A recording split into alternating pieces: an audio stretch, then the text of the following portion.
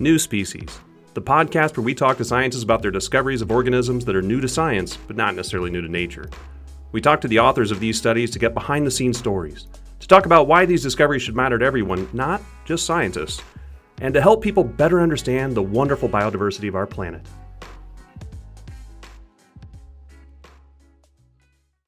If you'd like to support this podcast, go to patreon.com/New Species Podcast. You're listening to New Species, the podcast where I talk to scientists about their discoveries of new species that they recently described. I'm your host, Brian Patrick, and today we're joined by Dr. Bruce Patterson. Bruce is the MacArthur Curator of Mammals at the Field Museum of Natural History in Chicago, and he's here today to talk to us about his paper published in the April issue of the Zoological Journal of the Linnean Society, in which he and his co-authors describe 2 new genera and 3 new species of pipistrelle-like bats. Welcome, Bruce. Hi, thanks very much, Brian. Happy to be here. Pipistrelle, and what exactly are pipistrelle-like bats? The lead author on this paper, Ara Monajim, who's a world expert on this group, calls them little brown jobs. They're small, very widely distributed. So the Vesper bats are found on every continent save Antarctica. It's the most diversified family of bats. And these are 2 tribes of this group of bats that are particularly abundant in Africa. And we worked through these pipistrelle bats and were able to resolve new lineages and provided names for those new lineages. All right, so you mentioned a little bit about their coloration. You said they're basically little brown jobs, right? So they're little brown bat type things. How big are these? You said they're little. Like, what describes size variation in these? I'm assuming that there's quite a bit of variation. So most of the bats in the U.S. and Canada are Vesper bats. They're small. They range in size from 5 or 6 grams to 15 grams in weight, so up to half an ounce in size. So they're pretty tiny. They all eat insects. They come out early in the evening to fly, and they belong to a group of bats that use frequency modulated calls to echolocate and find their prey, feeding largely on the wing. So Wow. they're aerial insectivores as opposed to gleaners or Sally hawk foraging techniques that other kinds of bats with different echolocation calls use to find their prey. Interesting. And when you say 5 to 6 grams, like, give me a length on this. Are we talking a few millimeters, or are we? I mean, when I think 5 to 6 grams, I think of something that's maybe an inch or 2. Yeah, it's 2 or 3 inches in head and body length and a wingspan of no more than 10 inches. Okay, so that to some people out there, that sounds like an enormous bat because that's the only bats that they know. But those are actually pretty small in the bat world, right? They are. And how common are these? So I know that we have bats in our area, and one of my favorite things is to sit outside in the evening and watch them fly over at dusk. How common are bats? And that I'm in the upper Midwest. How common are they throughout the United States in general, starting in the U.S.? Well, as you know, bats have taken it in the chops here the last 10 years or so with the introduction of an invasive fungus that attacks them when they're hibernating. And so many of the little brown bats and their relatives have fallen victim to white nose syndrome, and it's decimated colonies throughout eastern North America and is now found in a number of western states as well.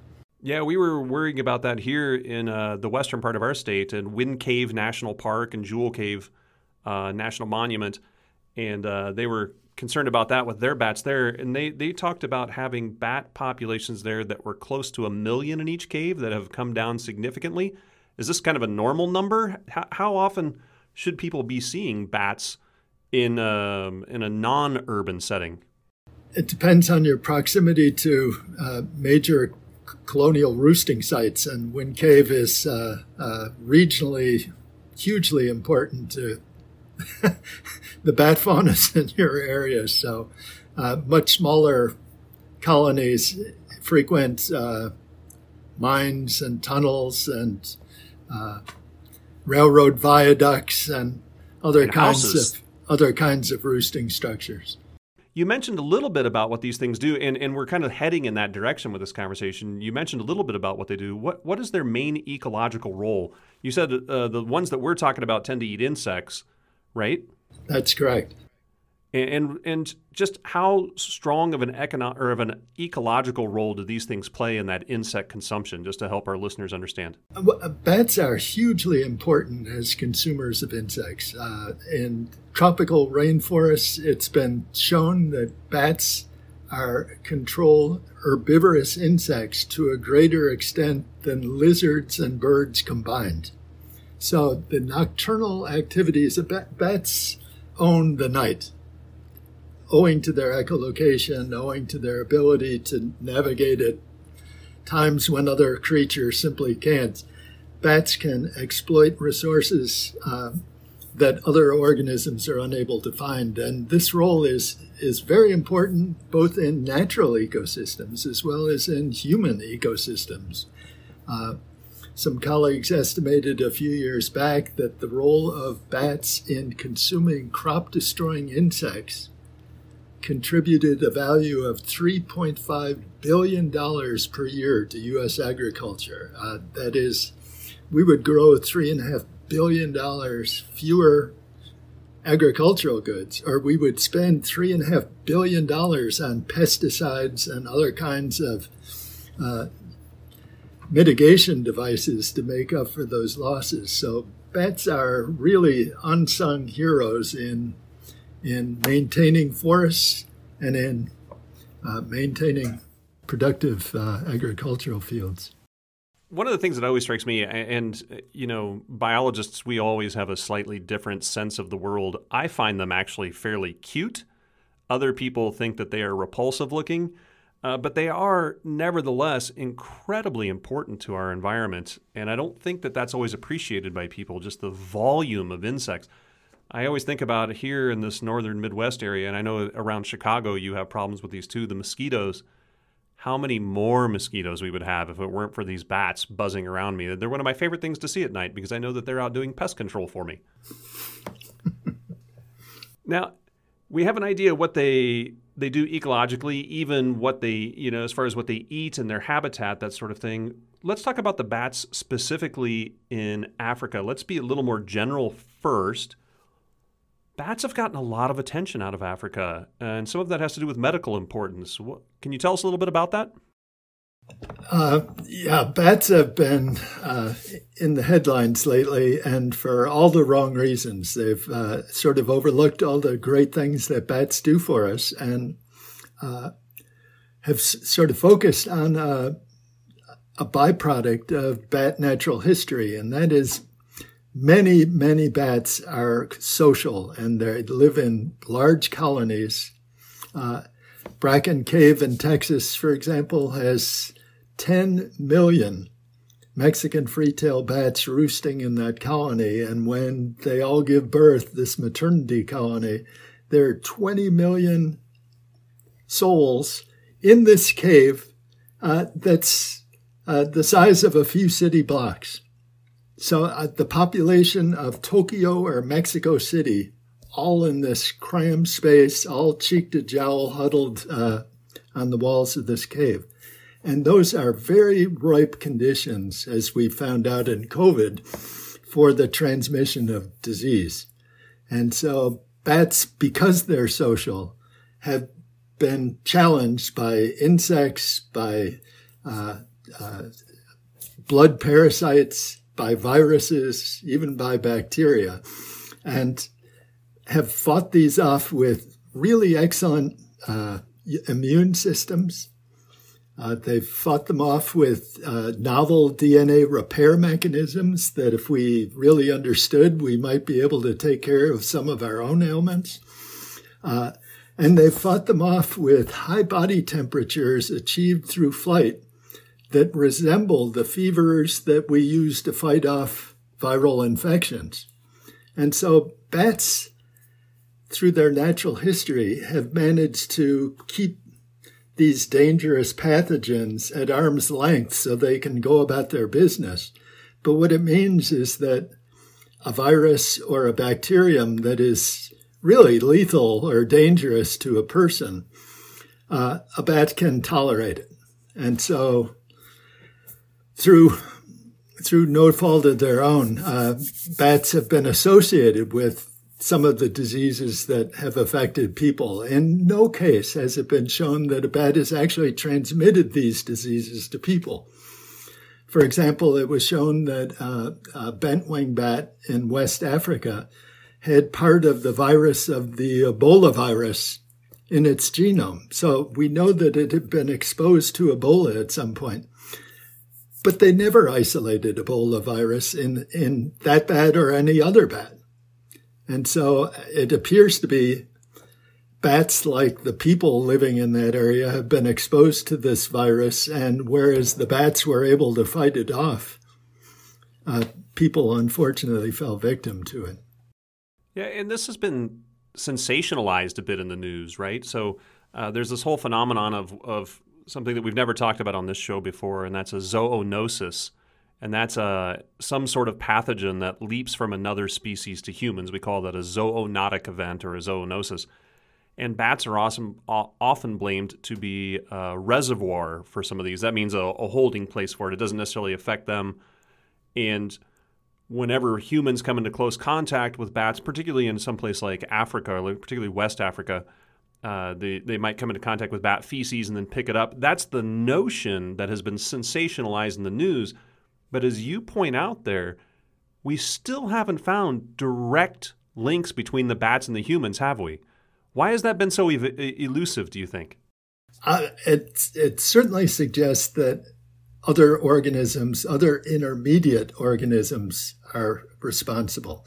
For example, with the COVID, SARS-CoV-2, the causative agent, the virus responsible for COVID-19, the closest thing we know in the wild to SARS-CoV-2 was isolated years ago from an intermediate horseshoe bat in China. However, the 4% sequence divergence between the virus in the bat and the virus in people suggests that that virus had been out of bats for at least 45 years, evolving in some other organism and transmitted to people by some other organism. Unfortunately, in the wake of our pandemic, people went after bats, vilifying them as being responsible for the economic, social, and the huge impact that COVID's had on our lives, where bats are innocent bystanders in all of this, to the extent that we have information on the subject. So, and I don't think people understand that if we actually went and eradicated bats, that would actually have a far worse impact on our economy, on our medical status, on basically the world. The number of pests that these things eat, the number of plants that they pollinate, etc., is just absolutely staggering. And that gets us to another point I wanted to ask you about a little bit earlier with ecologically. The ones you talked about here specifically are insectivorous, so they're going after insects mostly. But there are some other feeding forms within the bats. Can you tell us a little about some of the diversity of bats that we find as far as this goes? I know we're wandering a bit away from this specific paper, but this is so interesting. Okay, so there are 21 families of bats, and all but 2 of those families are largely focused on insects. 2 families of bats sort of broke through and began very strong and intimate associations with plants. Those are the Old World fruit bats and the New World fruit bats, the Phylostomids. The Old World fruit bats cannot echolocate, and so they took on roles as seed dispersers and as pollinators, but their role in the Old World forests is limited by the fact that they can't really navigate in closed space. So they can't get down in the shrubbery the way that New World fruit bats can. But in both cases, Old World and New World fruit bats are key pollinators. So in the African landscape, the baobab trees that are absolutely iconic, the only known pollinator for baobab trees are the epauleted fruit bats of Africa. Bananas, another bat-pollinated plant. Many important, agriculturally important products are pollinated by bats, including in North America, the blue agave used for tequila. Tequila, right. Yeah, to make tequila, my bane of existence. But that's a whole different story. Yeah, and not even that. It's just pollination. There's also, you mentioned seed dispersal as well. So I think of the large flying foxes, which are, of course, a type of bat. And those are known frugivores, right? So they eat a lot of fruit, and then they just poop out seeds everywhere. And that's a major dispersal mechanism for many types of species of plants, right? Absolutely. And it's been shown many times that birds tend to poop on a branch. And as a result, any seeds that pass through birds fall on the ground below a tree, whereas bats poop on the wing. Bats have very short digestive tracts, so the throughput on the fruit that they're eating has about a 25-minute throughput time. So, oh my gosh, 25 minutes from the time to entry to exit? They're basically getting some sugars and some vitamins out of this and letting the rest go. And with it are the seeds, are other things that the plant uses to not only find a new place to grow, but it comes in a pre-fertilized package. So that's amazing, 25 minutes, because for us it's 24 to 48 hours for humans, right? We don't need to fly around with it. That's true. That's true. Not only do we not need to fly around with it, but we also don't have a metabolism of a bat either, do we? If I did have a metabolism of a bat, I would not have this dad body that I have now. So that's how I like to think about that. Now, in this paper, you have several co-authors, of course, and they're spread throughout Africa and a little bit of the United States. And you described 2 new genera and 3 new species. So this is not just 3 new species, but you've actually elevated some things to the generic level. How did you decide that these were new species? I know you did some molecular work, but then what was it you were looking for morphologically to determine that these were new species? The Vesper bats were the last major group that we tackled. 10 years ago, my colleague Paul Wabala, Carl Dick, and I began a project on the bats of Kenya. We knew Kenya, straddling the equator, would have a very rich fauna. We went through published literature and put together keys of how to tell species apart. We then spent 5 years traveling all over the country, collecting samples, and have been in the last 5 years analyzing these samples to understand the variation they contain and how they relate to bats elsewhere in Africa. The Vesper bats were the last bats we tackled because it's the most difficult group to tell apart, particularly morphologically. Their existing knowledge of Vespers is far worse off than the other bat families. And Kenya has 12 families of bats are known from Kenya.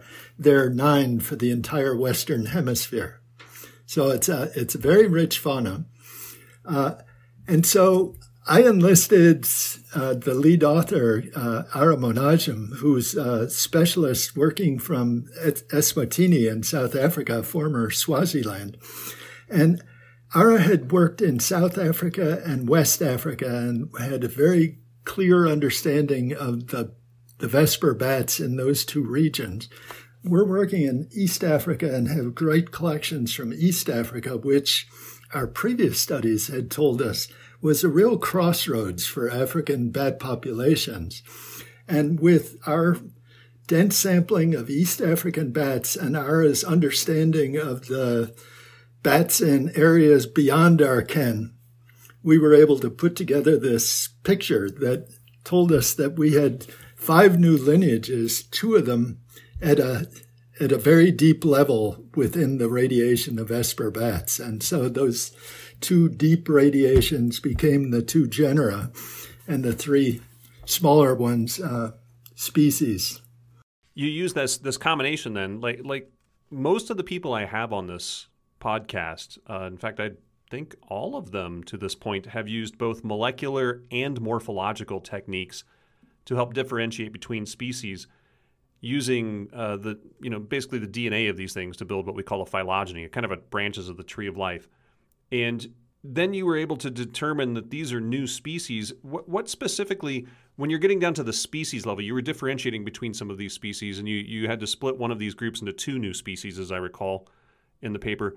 How did you decide, besides just the molecular work, like you had to then go in and say, like, well, somebody in the field has to be able to tell these things apart. What characters did you point to say, okay, this is how you're going to tell these apart?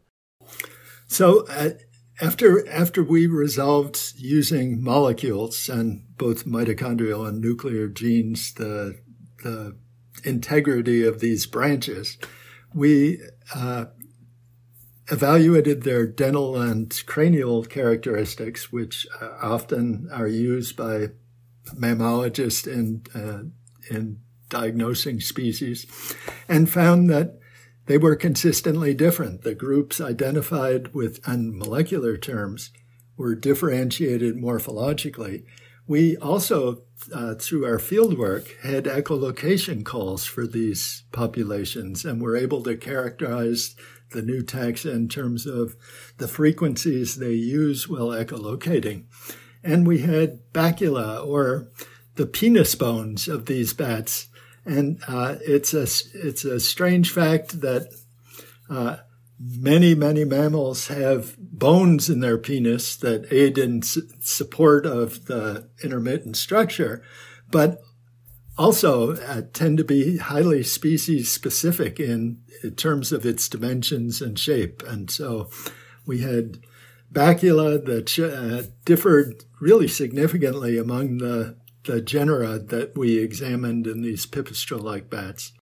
So if I just go out and catch some in the field, I'm not going to be able to tell very easily just by looking at them. I'm going to have to go and kind of do some dissection on these things. Is that what I'm gathering? Yes, and I think that's a typical pattern for cryptic species. Groups that contain cryptic species they're cryptic because they don't just jump out at you. You need to look at them carefully. You need to understand their variation. And sometimes that variation is very localized, and it's only a structure like the baculum or the shape of the first molar or something that will distinguish them. Yeah, and you don't have to tell me as somebody who works on 1 and 2 millimeter long spiders that it can be hard to tell things apart, that's for sure. So you ended up with 2 new genera and 3 new species. How did you pick the names for the genera, and then how did you pick the names for the species for these things? How do we end up with new names for these? Well, it's many of the species that belong to the new genus Pseudoromisia had been previously recognized in the genus Neoromisia, and Neoromisia was named as a new form of Romisia, which is yet another pipistrelle-like bat. And so in part it was a play on words. The other new genus name was for something that had been called a Neoromisia capensis or Pipistrellus capensis that we've named Afronycterus capensis. This is a very widespread bat, unlike most of these, which tend to be localized in distribution. This is a bat whose genetics says that it really is a largely, I won't say panmictic, but certainly exchanges genes across much of sub-Saharan Africa. And in recognition of that, we named it Afronycterus, Afro for the African continent, and Nycterus, the Greek word for bat. Cool. And then the specific epithets were those were patronyms, right? You were naming them after people? One of them was named after Robert Kidio, who's a professor at Makerere University in Kampala, Uganda. The other 2 were place names in Kenya. One was Kirinyaga, which is the Kikuyu word for Mount Kenya, and this is a bat that lives in the Kenyan highlands. And the other was Nyanzi. And Nyanza is the area around Lake Victoria, and it's the place where we found this new bat. So, all right, so we got place names and a patronym out of it. Excellent. And why should people know about these little bats? So we're in the United States, and we don't really think much about things happening in Africa first. So first, let's consider like the people who would live there. Why do the people who live in these areas need to know about these bats? And then worldwide would we need to know about these bats? I was just on the American Museum's website, batnames.org, which provides an ongoing listing of recognized bat species around the world. And there are 509 recognized species of Vesper bat. So this is a highly diverse group. It's found around the world. Many of the new species of bats being described, not all of them certainly, but many of them fall into this group. And it's a group that has agricultural, medical, and ecological importance, and understanding who the players are so that we can then record where they live, what they eat, where they forage, how they roost. These are all things that require an understanding of the basic structure of life. So, yeah, and if we're going to talk about bats as reservoirs for some of these viruses and other pathogens, we need to really understand where they are found and who the players are, as you alluded to right there. We don't want to go blaming the wrong bats per se. For example, if we do ever make that actual connection between them, it'd be too easy to vilify all of the players when it's only one who that we need to actually worry about for any sort of safe control or limiting their population sizes so that we can, more easily cohabitate with them, that sort of thing. And what can we learn from all of these bats that we haven't really talked about yet? Well, as I mentioned, bats are renowned for their longevity, whereas a mouse or shrew of the same body size lives and dies in the space of 6 months or 1 or 2 years. A little brown bat in your attic or nearby cave can be 30 years old. How they do that is a matter of exceptional DNA repair mechanisms so that when mutations happen that might otherwise cause organ failures or cancers, bats can repair those. How do they do that? How and can we, in fact, mimic that in our own systems? Bats have a lot to learn, teach us about that.